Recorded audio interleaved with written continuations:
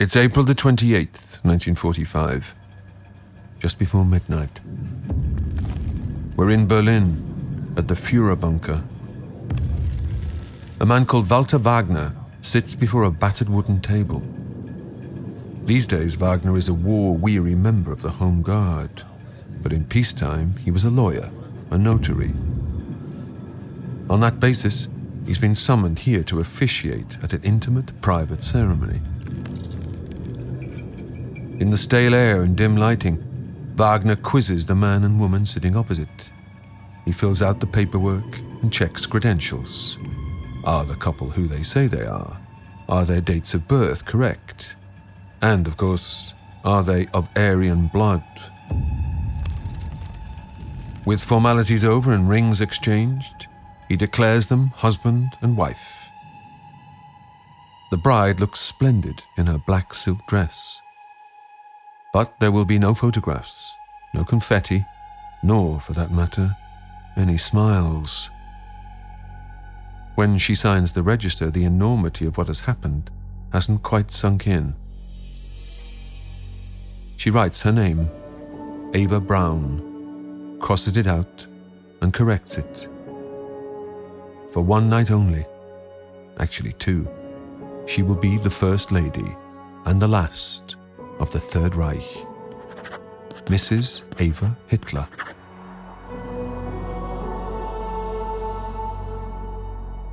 From Neuser, this is the final part of the Hitler story.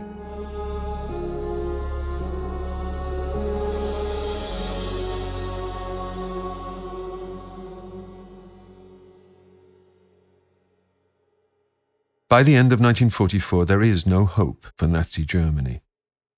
In the east, the Red Army rampages ever closer. In the west, the Allies have slugged their way to the Rhine.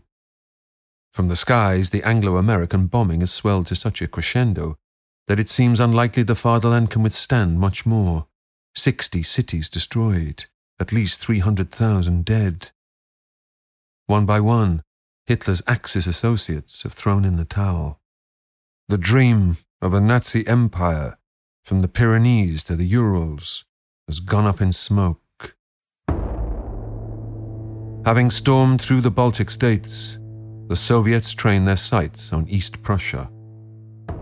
At Tannenberg, at the Great Military Memorial, Hitler orders the removal of the coffin of President Hindenburg. In 1934, at the old man's funeral, the great flaming towers had provided a dramatic backdrop to Hitler's ascension to power. It seems a long time ago. Hitler is not the only one alarmed at the rate of the Soviet advance. Stalin has gobbled up Romania, Bulgaria, and a chunk of Hungary. His Red Army has moved into Yugoslavia. The land grab is putting the wind up Roosevelt and Churchill. Senior Nazis pin their hopes on the Western Allies ditching Uncle Joe, joining forces with Germany to thwart the Bolshevik hordes. Professor Helen Roche. I mean, anti-Bolshevik, anti-Russian propaganda had always been quite key to the Nazi platform right from the beginning. But as you come into the final days of the war, it just reaches a kind of hysterical peak. Goebbels is orchestrating these atrocity stories, real horror movie stuff, rape and mutilation and all of this kind of rhetoric. This is also, I think, why you get a spate of suicides towards the end of the war. You get so many Germans who, when the war seems to be coming to an end, they just think the retribution from the enemy is going to be so terrible that it's not worth living. Professor Nicholas O'Shaughnessy. He actually played German public opinion like a Stradivarius. We see Goebbels and the propaganda machine as hysterical, hyperbolic, but actually they used a great deal of reasonable-seeming argument. The clincher is right until the end. They could always point out the illogicality of the Allies' position, that it's based on a total ideological contradiction between capitalism and communism, between America and Russia, and it's going to break up. Sir Anthony Beevor. The great joke in Berlin at the time, if you can call it a joke, is optimists are learning English and pessimists are learning Russian. And that was certainly true. And even before Christmas, they were saying, be practical, give a coffin. They realized that they might well be all marched off to Siberia as slave labor. But there was always somehow the hope, and this is something where, with totally shameless dishonesty, the Nazis tried to pass around rumors that they were doing a deal with the Western Allies when Hitler had no intention of doing any deal with the Western Allies at all. In February 1945, the big three Allied leaders will convene again, this time at the Yalta Conference. Here they will demarcate their European spheres of influence. Militarily, the defeat of Germany is a done deal. The focus now is on the Far East and finishing off Japan. The Soviets have already begun their last big push, the Vistula-Oder offensive, clearing the path to Berlin. As in 1939, Poland is the crucible, or what used to be Poland. At the outset of the war, Poland had been carved up between Nazi Germany and the USSR. In the summer of 1941, Germany then swallowed Poland whole. The western part, ethnically cleansed, was absorbed into the Reich. The remainder has been run as a colony, the general governorate for the occupied Polish region, or just general government. Effectively, it's the personal fiefdom of a man named Hans Frank. If the name sounds familiar, it's because Frank was, for many years, Hitler's lawyer, going all the way back to his trial after the Munich Putsch in 1923. Dr. Chris Dillon. So on Hans Frank's patch, the Polish inhabitants are technically stateless, so they lack any kind of rights. And this gives Frank an almost limitless power, and it certainly goes to Frank's head. So Hans Frank, for example, confiscates a huge country estate for his personal use. He builds an imitation of Hitler's Berghof. Frank is driven around in a luxurious limousine, and he grows so fat from lavish banquets that new uniforms have to be designed for him. Frank and his cronies plunder the general government, and it's a place of just limitless racial oppression. And the net result of Frank's tenure is that whereas 11 million Poles had lived in this area in 1939, by the time the Red Army arrive in 1944 to liberate it, there's only 7 million people there. It's an extraordinary loss of life and of expulsion that is overseen by Hans Frank. The new Poland was intended to be the stepping stone to Hitler's racial utopia, part of the relocation of 20 million Germans to the East. Hitler had declared it a new Garden of Eden. In reality, on the soil of Poland, the Nazis have built those camps whose names live in infamy. Szelmo, Treblinka, Majdanek, Sobibor, Belzec, Auschwitz. Despite the inevitability of defeat, these camps have gone into a final orgy of extermination. The Hungarian government is now seeking peace with the Soviet Union, but Hitler marches into Budapest and installs a bloodthirsty Nazi-style regime, one eager to please. Auschwitz reaches its murderous peak in the early summer of 1944 with the deportation of Hungary's remaining Jewish population. Almost 500,000 Jews arrive in Auschwitz between May and July alone. And the vast majority are murdered in gas chambers on arrival. So this is an extremely intense phase of mass murder, which even though it's later in the war, is the highest death count that the Nazis inflict on Europe's Jews. Still, the authorities remain coy about the industrialized nature of the killing. They describe it in euphemisms: evacuation, deportation, resettlement. In the summer of 1943, a Nazi judge named Konrad Morgan enters the equation. He delivers Himmler a report. Is the dear Reichsfuhrer aware that in some of these concentration camps, Jews are being systematically murdered? He stumbled upon this information while investigating the commandant at Majdanek, Karl Otto Koch. Koch has been caught with his hand in the till, racketeering, hiring out his inmates as local labour. A bit of digging has revealed widespread embezzlement. There's even an allegation that the commandant's wife has a lampshade made of human skin. What's more, Koch's personal enrichment, here and previously, seems accompanied by a slew of unsanctioned killings. Morgan is more concerned with the legality of these actions rather than the morality. He prepares some 800 cases of homicide against Koch, his deputies and others. But Hans Frank steps in. He refuses to acknowledge that such things could be happening on his turf. Hitler adds that any deaths must surely be due to disease, though for good measure, he will have Koch shot. Morgan is undaunted. He extends his inquiries. With Auschwitz next on the list, Himmler shuts down the investigation. Hitler decrees that they should cease all camp operations outside the borders of Germany. But with the Soviets liberating Koch's camp in July 1944, the dirty secret is out. There is a contradiction at the heart of the Nazi myth. The new Germany, supposedly ethnically pure, is now overrun with refugees and forced labourers, 300,000 in Berlin alone. There was a lot of anxiety about what that meant in terms of things like sexual relations as well, because obviously most German men are off at the front, and you have this kind of moral panic in a sense about what's happening if you've got German men being replaced by foreign men who may be making moves. And, this was something that did happen. You get relationships happening. There are other reasons for Germans to be fearful.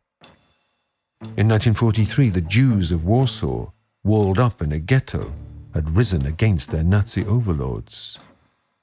Resisting clearance for transportation, 1,500 fighters used a stash of smuggled weapons to battle from the tunnels and cellars underneath the city. They held out for 33 days, until the SS moved in with flamethrowers.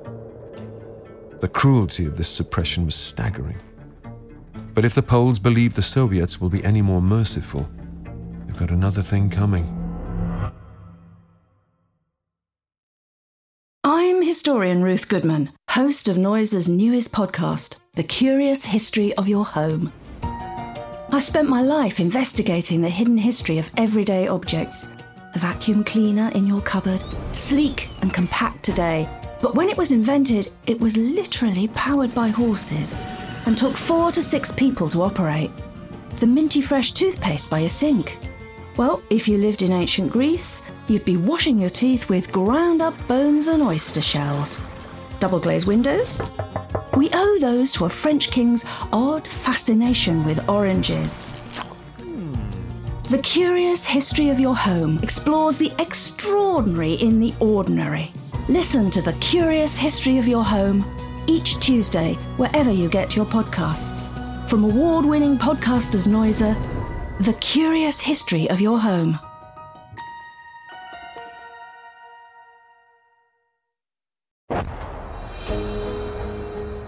How does a single human being convince thousands to kill for them and millions to turn a blind eye? Real Dictators is the new podcast series presented by me, Paul McGann, that explores the hidden lives of tyrants such as Adolf Hitler, Chairman Mao, Kim Jong-il. You'll be right there in their meeting rooms and private quarters, watching on as they make the decisions that shape the world as we know it. You'll hear the voices of regime insiders, escapees and world-renowned experts. Check out Real Dictators wherever you listen to your favorite shows, or at realdictators.com. Hitler, despite all evidence to the contrary, still thinks the war can be won. Desperate for a breakthrough, he'd rushed into service the V-1 flying bomb. It was part of his much vaunted miracle weapons program. The V-1's successor, the V-2 rocket, is a ballistic missile. Launched from bases in Holland, the V-2 can strike London in minutes. There is no defense against it. It's the brainchild of a rocket scientist called Wernher von Braun. He will soon be spirited away to the United States to work on its space program. But the V2 is a vanity project, a costly one, not least for the 12,000 workers who die in its construction. Freeman Dyson, who was a scientist during the war, calculated at the time that for each V2 rocket, you could have built 15 German fighter aircraft to defend the Third Reich. Dyson said, it's an extraordinary thing to say, that every time he heard a V2 explosion, his heart leapt with joy, because he realized, this is 15 jets the Germans are not going to be able to build. It's the power of the imagery, which is what always engages Hitler. It's never clear that he's anything more than an opera set designer. And this is the ultimate grand opera. We will destroy your country with rockets. As Tom Lehrer said in his famous song, when the rockets go up, who cares where they come down? It's not our department, says Wernher von Braun. There is talk of an atomic bomb project using heavy water from Norway, of a mega gun that can destroy London, of Japanese-style kamikaze squadrons, of mountain fortresses in the Alps from where the Nazis can start Armageddon. And for Hitler, one last cunning plan. In May 1940, Hitler had stunned the world by rolling over France in just 4 weeks. His panzers had burst through the supposedly impenetrable Ardennes forest. His brainwave this time? He's going to stage a rerun. Ardennes 2, the sequel, will see the Wehrmacht steamroller through Belgium, split the British and American armies, and drive to the sea at Antwerp. The Western Allies will then sue for peace, leaving Hitler to go back to beating the Russians. And he's going to fight dirty. He's going to dress up English-speaking soldiers in American uniforms and deposit them behind US lines, sowing confusion. Field Marshal Model has a confession for his Führer. He thinks the plan is bonkers. The problem with his generals, says Hitler, is they lack vision. He should have done as Stalin did and had them purged. So his idea really was to take the Allies by surprise, and with any luck, this might lead to a second Dunkirk. I mean, it was, again, fantasy. All of his generals tried to warn him that actually, mein Führer, I'm afraid this one is over-optimistic. We haven't got the fuel, we haven't actually got the troops, and certainly not the tanks. Even if we manage to break through, we have not got the troops to hold the corridor. On December the 11th, Hitler moves to his western bunker, the Eagles Eyrie. Everything is set. A special detachment of troops is assembled under the hero commander, Otto Skorzeny. They've been schooled in New York street talk and the latest baseball scores, as well as the art of misdirecting traffic. The staff remark on Hitler's appalling physical condition. His skin is grey, he's hunched and trembling, he's dragging a leg. But he has one thing they don't, the luck of the devil. December the 16th, 5:30 a.m. in the Ardennes forest. Snow has fallen thick. The winding roads are covered with ice. The Germans are in retreat. The idea of a counter-offensive seems preposterous. So relaxed to the Americans, the line is manned by reserve troops, cooks, truck drivers, rookie recruits. What they don't realize is the 250,000 men of the Wehrmacht in Arctic fighting gear are moving forward. The main thrust focused on a 7-mile gap. This time, it's the Allies who are caught napping. Behind the lines, Hitler's fake GIs snip telephone wires and reroute tank columns. In the vanguard, SS Panzer units smash through the Americans to the heights above Bastogne. At the Eagles Eyrie, Hitler is crowing. He even okays a plan to kidnap General Eisenhower. But behind the scenes, there was a heavy case of the I told you so's. Hitler has thrown everything into the opening assault. There's nothing in reserve. Within 10 days, the attack has lost momentum. And momentum is the one thing that Blitzkrieg relies upon. Professor Thomas Weber. They know this cannot somehow be some kind of slow battle. It needs to happen with lightning speed. This cannot possibly, as far as the Germans are concerned, be a protracted battle or even turn into battle of attrition. The Americans will call this the Battle of the Bulge, due to the German salient protruding into their lines. It's particularly savage, one of the US Army's bloodiest engagements. But within 5 weeks, the Germans have retreated. The American sector is back up to strength. Hitler has staked his shirt and lost it. Dr. John Curatola. But one thing it does do, it does prove to the Americans that the Germans are indeed still very dangerous. And when you look at the casualty rates of the Allies and the Americans in late 1944 or 45, they go up significantly. So this war is not over. I mean, we can see the writing on the wall, but that doesn't translate to the infantryman who still has to clear out these towns and move into Germany proper. So where now for the Führer? Literally. The Russians are closing in on the Wolf's Lair at Rastenburg. Hitler's Alpine home, the Berghof, is equally unsafe, far too identifiable a target.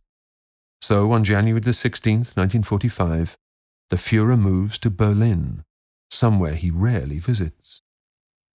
He expresses a wish to make a heroic last stand among his people. He will do so from the Chancellery itself, or rather, the Führer bunker, the concrete complex of rooms beneath its gardens. The staff and secretaries return too. At 24 years old, Hitler's favorite, Traudl Junge, is already a widow. She is back after a bleak Christmas in Munich. She tells her boss about the bombing raids, about the soldiers returning emaciated and frostbitten, about the new civil militia comprised of old men and children. "Don't worry," says Hitler, patting her cheek. "This will soon be over."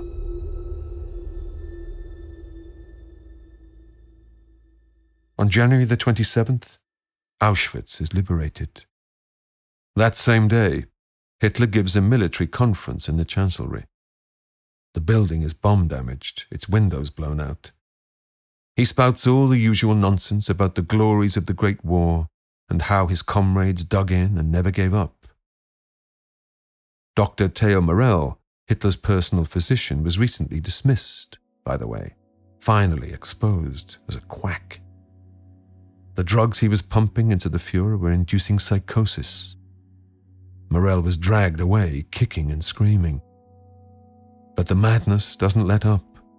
General Guderian is especially frustrated. Heinrich Himmler, a man with no military experience whatsoever, but who likes dressing up in uniforms, has been put in charge of protecting Berlin from the east. The SS chief is now pitched against the mighty Soviet General Zhukov, and the one-time chicken farmer is being well and truly plucked. Add to that, an entire army of 200,000 men is now marooned in Latvia, the Courland pocket. Never forget that right at the end of the war, as the Russian armies were in the suburbs of Berlin, there were still huge German armies intact elsewhere in Europe to hold down territory.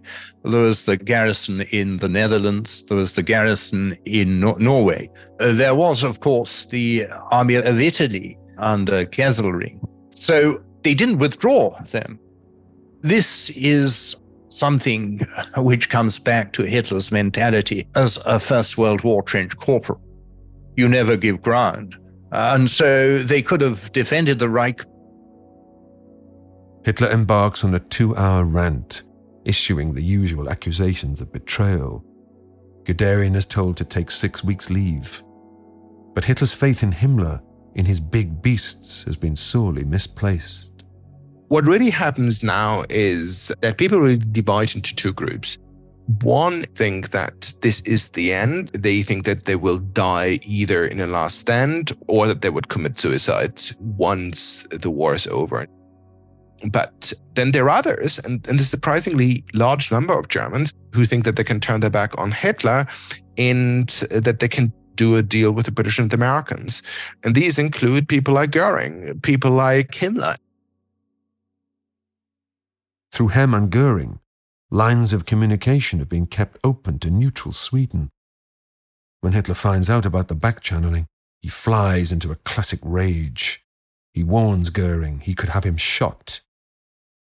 Himmler, meanwhile, has launched a separate peace initiative. In one of the most shamefaced moves of the war, he has reached out to representatives of the World Jewish Congress. In a twisted logic, Himmler paints this move as a humanitarian act. He's doing it to save Jews. In fact, he's using the remaining camp prisoners as bargaining chips. Bizarrely, even someone like Himmler, to state the obvious, who's responsible more than anyone else other than Hitler for the Holocaust, he is meeting a representative of the World Jewish Congress in the belief that somehow, even after everything that has happened, even after close than 6 million Jews that he and other Germans have killed, he still somehow thinks there can be some kind of deal. It's, of course, delusional. It's interesting that a lot of the higher members of the hierarchy, they aren't so bought into Nazism that they don't want to imagine a life beyond Nazism and beyond Hitler. And in fact, they're just desperate to broker whatever deals they think will save their skins. Himmler is a really good example of that.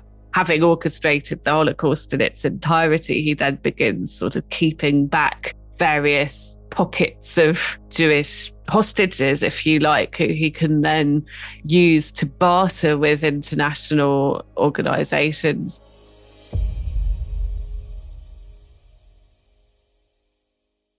For Hitler, the news grows worse by the hour. Vienna has been overrun by the Soviets. In the West, the Allies have been allowed to cross the Rhine. That's another betrayal for Hitler to chalk up. Field Marshal von Rundstedt gets the chop. When Eva Braun returns to Berlin, she confirms more rumors.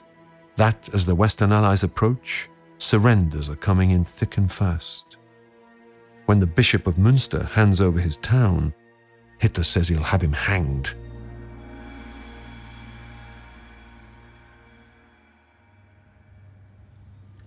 The Führer bunker is a miserable grey shelter.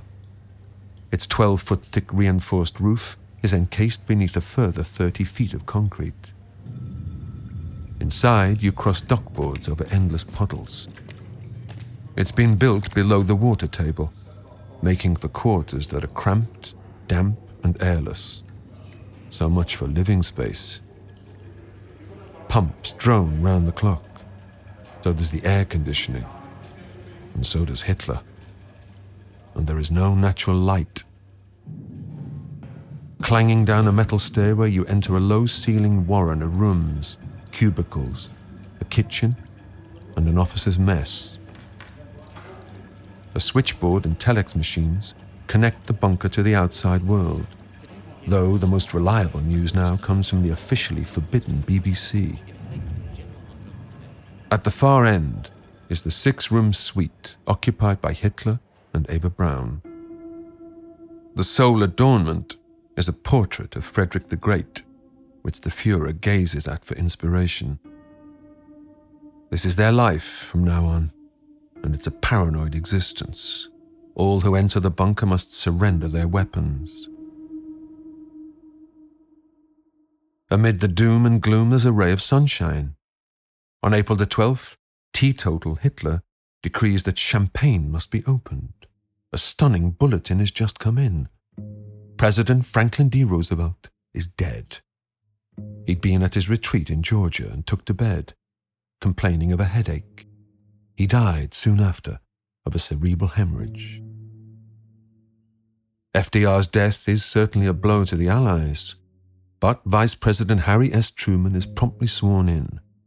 The show must go on. In a representative democracy, not everything revolves around a figurehead leader. Victory is not, as Goebbels now claims, written in the stars. Meanwhile, Soviet troops begin to encircle Berlin. Hitler pins his hope on an army led by SS General Felix Steiner. Just like in the cowboy stories Hitler loved as a child, Steiner will ride in and save the day. Steiner, by the way, has been involved in yet another plot to remove Hitler, this time for reasons of insanity. April the 20th, 1945.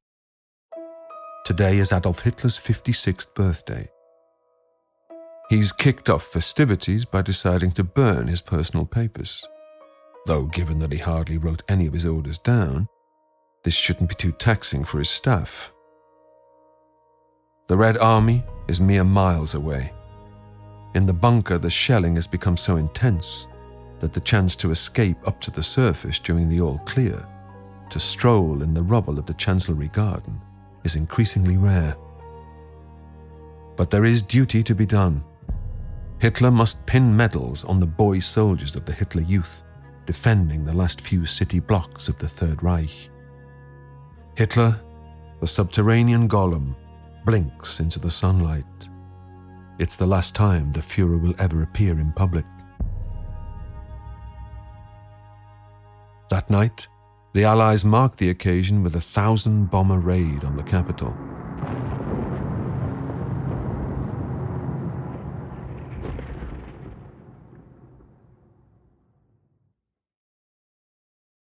On April the 22nd, Hitler is gripped by violent mood swings, veering between triumphalism and despair, as General Steiner's relief mission collapses, exposed as fantasy. He still seems to have believed, or he hoped maybe, until very late, that somehow there might be some kind of magic reversal in the war effort. But once he realizes that that's not going to happen, he decides that he will just die in the ruins of Berlin. Before the ring around the Chancellery closes completely, Albert Speer makes a fleeting visit. Hitler has ordered his armaments minister to pursue a scorched earth policy, to leave nothing for the enemy, to turn Germany into a wasteland. Speer confesses that he hasn't followed through. The people of the Reich need to be left with something. But it's the people who failed him, froths Hitler. The war is lost because they let him down. They are not worthy. Why didn't Hitler kill Speer for disloyalty? He killed everyone else for disloyalty. Because in the end, the relationship with Speer is very complex. It's partly a father and son. Many historians attribute a strong homoerotic element to the older man in love with the younger man. Hitler was in love with Speer. Whatever kind of love you choose to characterize it, it was powerful enough to stop Hitler killing Speer. Back outside, Speer explores the possibility of pumping poison gas into an air conditioning vent, which would be poetic. But the ducts are protected. The Führer has thought of everything. To Hitler now there is only one true loyalist, Joseph Goebbels.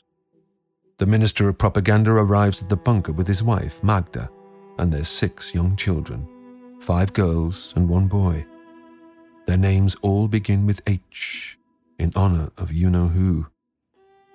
The staff are appalled. Why bring kids here? But for Frau Goebbels, a life without National Socialism, for all of them, is a life not worth living. With them, too, is Hitler's trusty lackey, Martin Bormann, though the slippery sidekick has been doing some scheming of his own. Bormann gets a message to Berchtesgaden, where Goering is now holed up. Hitler has had a nervous breakdown, he tells the Luftwaffe chief. Cut off in his bunker, he can no longer function as leader. On April the 23rd, Goering cables Hitler back. He understands his Führer's predicament, he says. As Hitler's official number 2, he requests permission to act on the Reich's behalf and negotiate immediately for a ceasefire. If he hasn't heard back by 10 p.m., he will assume that he is the new head of state. Most likely, this is Bormann setting Göring up. If so, it has the desired result. Hitler loses it. He demands that Göring be executed for high treason. He orders the SS to arrest Fat Hermann immediately. On April the 24th, Goebbels makes one last broadcast to the undeserving citizens of the Reich. Our heart must not waver and not tremble. It must be our pride and our ambition to break the Bolshevik mass onslaught. The German people have been listening to a lie since 1933. So the German people are constantly fed a diet of this kind of propaganda. And of course, if you hear it enough, must be true. You know, when your city's rubble, it's kind of hard to cover that one up after a while. The next day, American and Soviet forces are shaking hands on the River Elbe. Germany has been cut in two. By the 27th, Hitler is in a delirious, I love you man state, hugging his officers, pinning iron crosses on anyone within reach. And then, for the last time, there is Benito Mussolini. On the 28th, dramatic news comes in. The deposed Italian dictator has been ambushed by partisans. Il Duce and his mistress, Clara Petacci, have been gunned down, summarily executed. Their bodies are dragged back to Milan and hung upside down outside a filling station. The locals beat the corpses to a pulp. People close to Hitler, including Eva Braun, really urge Hitler to leave Berlin. There are planes that are ready to fly him to the south, to fly him to the Alps. But Hitler refuses to do so. He decides to stay in Berlin.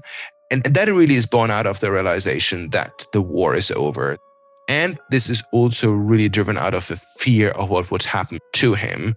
He seems to have been worried that the same fate would befall onto him what happened to Mussolini. His obsession was that he would be taken back to Moscow in an iron cage where he would be humiliated and all the rest of it. And this is why he was determined to face the end, if necessary, with a pistol thrust in his mouth.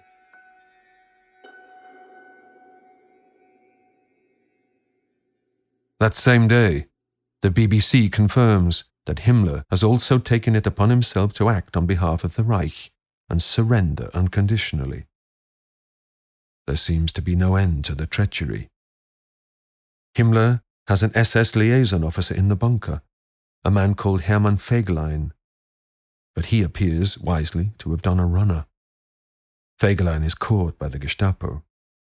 When they find him, he's staggeringly drunk, dressed in civilian clothes, pockets stuffed with jewelry and Swiss francs. They drag him back to the bunker. Eva Braun is upset, and not just because some of the jewelry was hers. Fegelein is married to her sister, her pregnant sister. She pleads with Hitler to spare the life of her brother-in-law. Fegelein is locked in a room. They can always shoot him later. And they do. The news from the outside is grim. All food and ammunition dumps are in enemy hands. Within 2 days, the troops will be out of bullets. The battle for Berlin is in its death throes.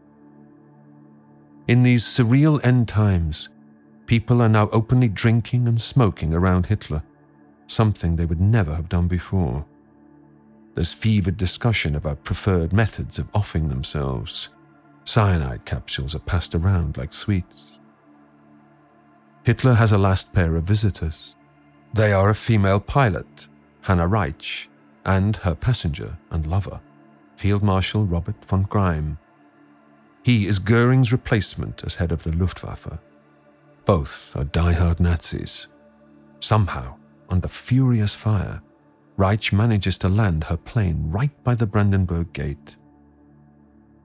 Reitsch flies out again bearing farewell letters for loved ones, including a polite note from Eva Braun to her sister, explaining why they had to kill her husband.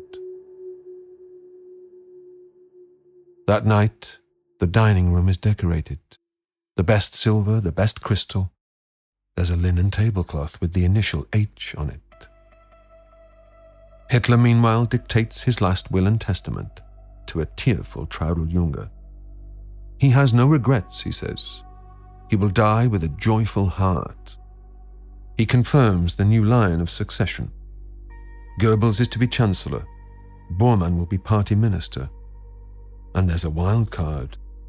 On Hitler's death, Admiral Karl Dönitz will become President of the Reich and Supreme Commander of the Armed Forces. Dönitz, in charge of troops north of Berlin, is just about the only commander in the field still fighting. Dönitz is furious about that in Hitler's will he's made a Reichsführer. Dönitz knows that because of this, he'll get a massive prison sentence. He realizes it's a job he has to do because someone has to do it. And who says romance is dead? In the will there is also special mention for one lucky lady. I have decided now, before the end of my earthly career, to take as my wife the girl who, after many years of loyal friendship, came of her own free will in order to share my fate.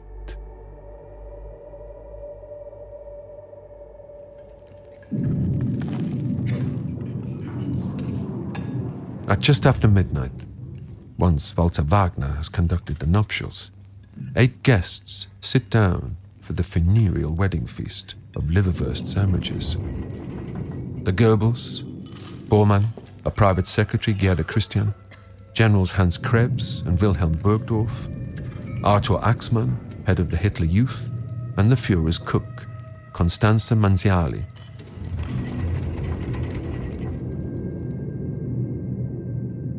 Poor old Wagner will be dispatched back up top. He'll be dead within hours, copping a Russian bullet to the head. Hitler briefly lets his hair down. He even has a glass of sweet Tokay wine. Goebbels, as impending Chancellor, will have duties to fulfill, reminds Hitler. He orders him to leave the bunker.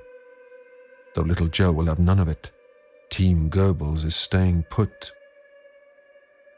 Not to be outdone, Goebbels gets Traudl Junge to type up his will too. A tortured rant about the guilt of the Jews and their deserved annihilation. The next day, the happy couple stay in bed till noon. When they do get up, Frau Hitler gives away her possessions, including her prized fur coat. But Hitler is troubled. He has doubts as to the efficacy of the cyanide pills. Dr. Ludwig Stumpfegger, the bunker's medic, proposes a demonstration. Hitler's trusty Alsatian, Blondie, is whistled up. She will serve her master one last time. A cyanide capsule is forced down her throat. It kills her, evidently painlessly, within seconds.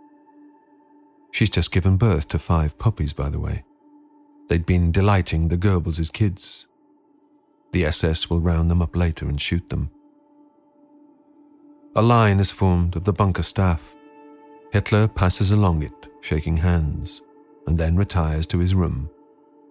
A macabre, spontaneous party breaks out in his absence, a last bacchanalian release. But as it goes on into the early hours, Bormann tells them to keep the noise down. By the morning of the 30th, the fighting is in the Tiergarten, right next door.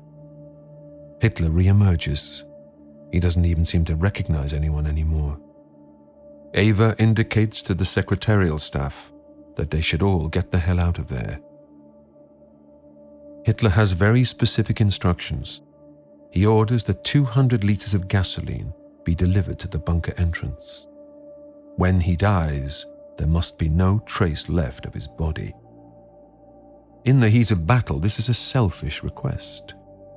Soviet troops are in the zoo gardens just a few hundred yards away. Absurdly, under heavy fire, the last defenders of Berlin must abandon the barricades and scrabble around siphoning fuel from wrecked vehicles. At around 3:30 p.m., the Hitlers sit together on the sofa in their suite, door closed. Mrs. Hitler is the first to die, biting down on a cyanide capsule. Mr. Hitler pulls out a picture of his mother as a young woman, stares at it, then does the same thing, while simultaneously shooting himself in the mouth with his trusty Walter.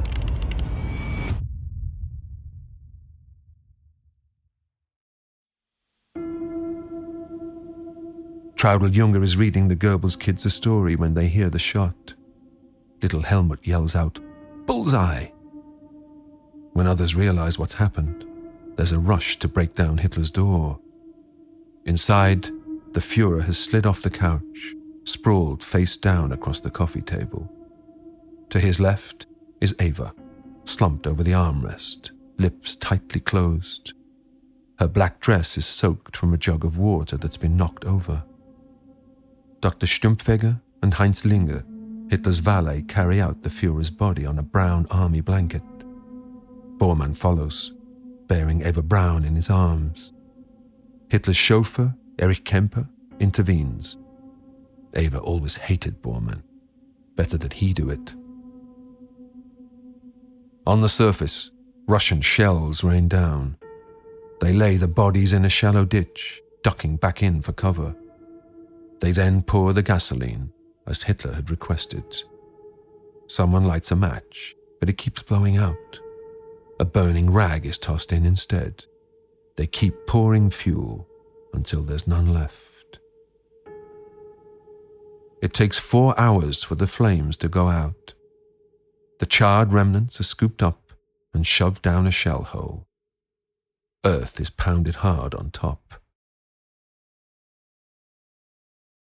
When Frau Goebbels puts her children in their bunk beds that evening, she insists they drink from a flask of medicine, actually a heavy dose of morphine. Later, sure that they're unconscious, their mother then crushes an ampule of cyanide into each of their mouths. Having murdered her own children, she and her husband go outside. Joseph Goebbels shoots his wife before turning the gun on himself.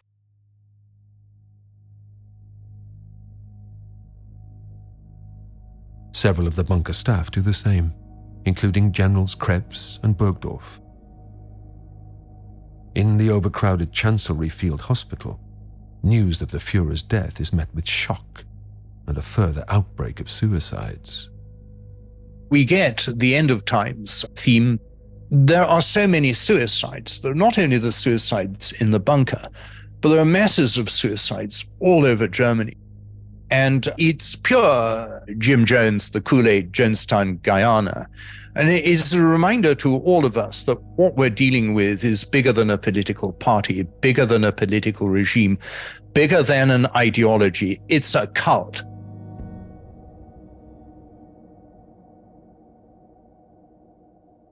This is London calling.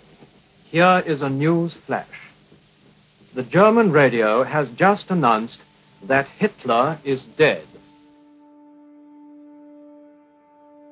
In the chaos, some of the staff, including Traudl Junge, manage to slip through the Russian lines. Others surrender. Bormann and Stumpfegger are killed by Soviet gunfire while attempting to cross a railway bridge.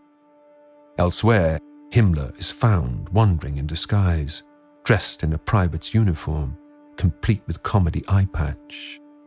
When his British captors figure out who he really is and subject him to a medical exam, he too bites down on a cyanide capsule he's hidden in a gum cavity. Goering is captured, alongside the likes of Ribbentrop, Frank, Jodl and Keitel. He will be put on trial by the Allies at Nuremberg, though Goering will cheat the gallows by taking his own life. News of Hitler's death spreads quickly. To the citizens of the Reich, the end of someone revered as superhuman is almost impossible to comprehend, especially when it's revealed that he didn't perish fighting at the head of his army, as Admiral Dönitz has led them to believe. People who were in their teens in 1945 They've been born potentially in the late 20s, early 30s. They've never known anything other than Nazism. All of their school days, all of their Hitler Youth Service, they've been subject to this constant indoctrination. And you can understand why within that framework, a world without Nazism seems unthinkable. A world without Hitler seems unthinkable. 2 days after Hitler's death, in what would have been his ultimate nightmare, the Soviet hammer and sickle flies over the Reichstag. A cessation of hostilities will be announced on May the 7th, with victory in Europe, VE Day, declared on May the 8th. General Jodl and Field Marshal Keitel sign the instruments of surrender on Dönitz's behalf, Jodl to the Western Allies, Keitel in Berlin. Dönitz's tenure as Reichspräsident will last just 23 days. There will be stories of Hitler's survival, of his escape to Argentina, alongside the likes of Adolf Eichmann, of his capture and execution by the Red Army. There is, however, little doubt as to Hitler's fate. In Berlin, proof of his death is demanded by Soviet officers. The remains are unearthed, and a fragment of jawbone removed. Hitler's dental records are then used for confirmation. The bone will later make its way to Moscow.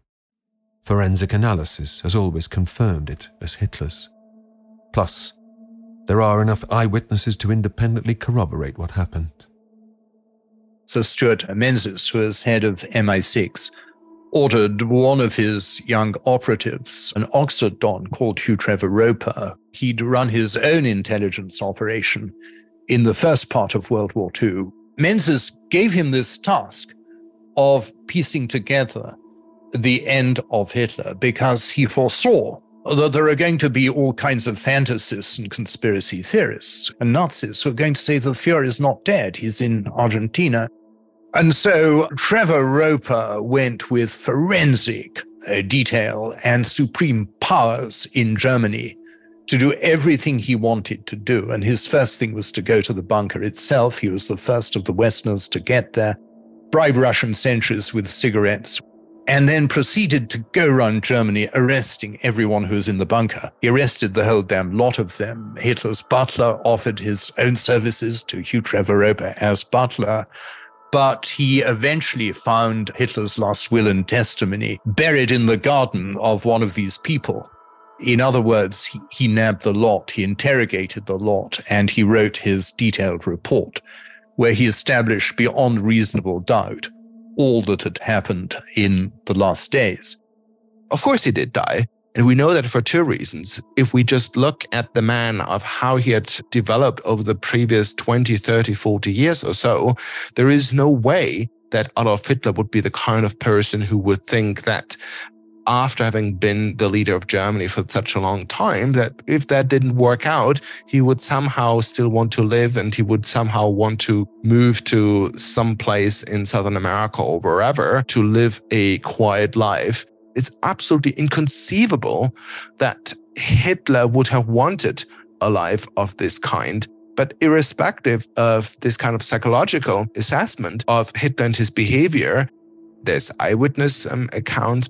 His skull and his teeth were, of course, taken to Moscow, which was assessed in recent years. And there's absolutely no doubt that Hitler and Eva Braun did die in the ruins of Berlin. The bodies of the Goebbels are only partially burned, there being no fuel left. They are easily identifiable and put on display.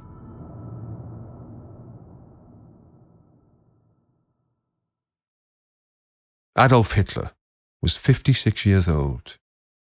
As the dictator of Nazi Germany, he terrorized Europe, did his best to wipe out an entire race, and sparked a world war which cost the lives of 60 million people.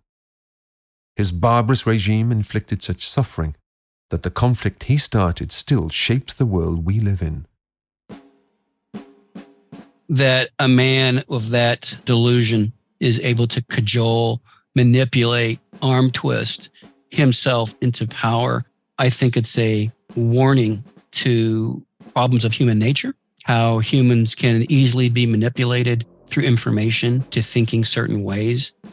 His legacy reminds us of how our minds can be manipulated down some very dark holes.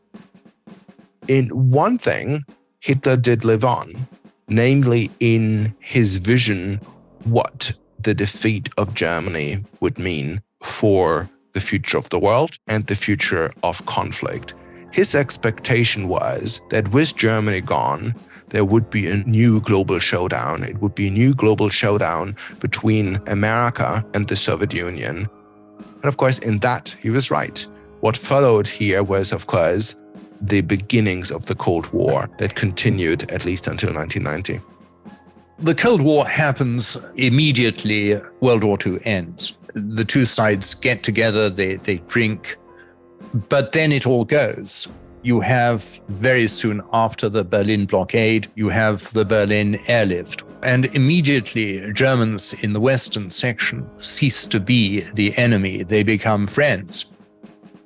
Hitler's legacy is a Germany divided, discredited, weaker, morally tarnished. But this lets far too many Germans off the hook to focus purely on Hitler. Hitler wouldn't have got anywhere if it hadn't been for decision makers in the Weimar Republic, the complicity of the German army, and increasingly popular support of ordinary Germans. So the cautionary tale here lies in the appetite of those that loved and discerned this charisma for strong masculine leadership, for reassertion of German national greatness, and to some extent, a popular belief that there was some kind of Jewish question to which Hitler and the Nazis were the answer. So although dismally, epocally important historical figure, we shouldn't allow him to become an alibi for the much broader array of forces and belief systems that facilitated it. In many ways, the legacy for us should be, we have always got dictators wrong. We have never understood dictator syndrome.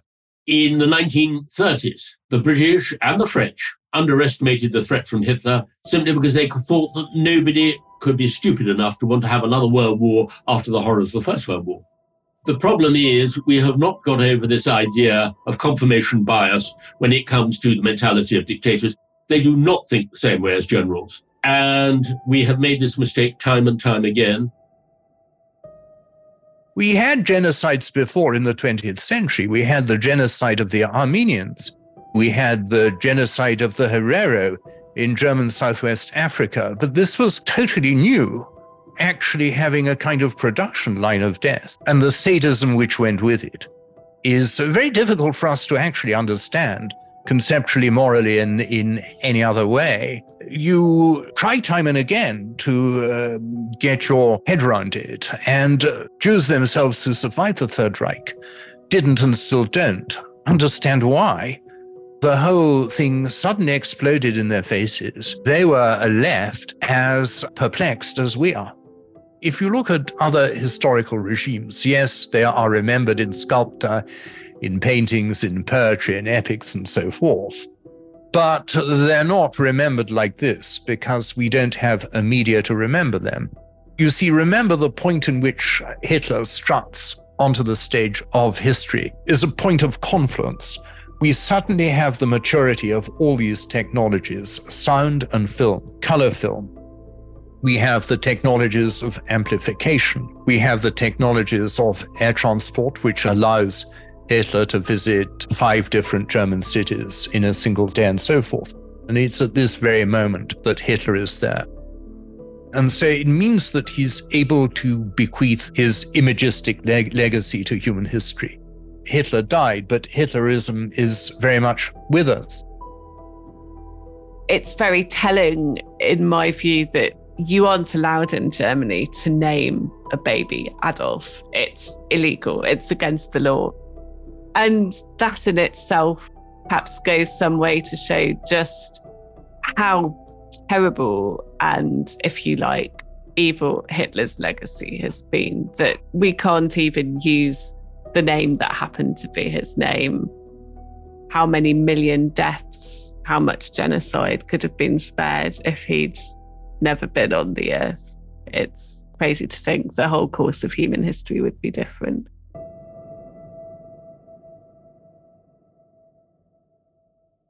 Many of the monuments to Nazism, including the Reich Chancellery and the Führer Bunker, were swiftly blown up by the Soviets. Today, there is only a small notice board to indicate the location of Hitler's final hideout. It stands in the car park of a housing estate.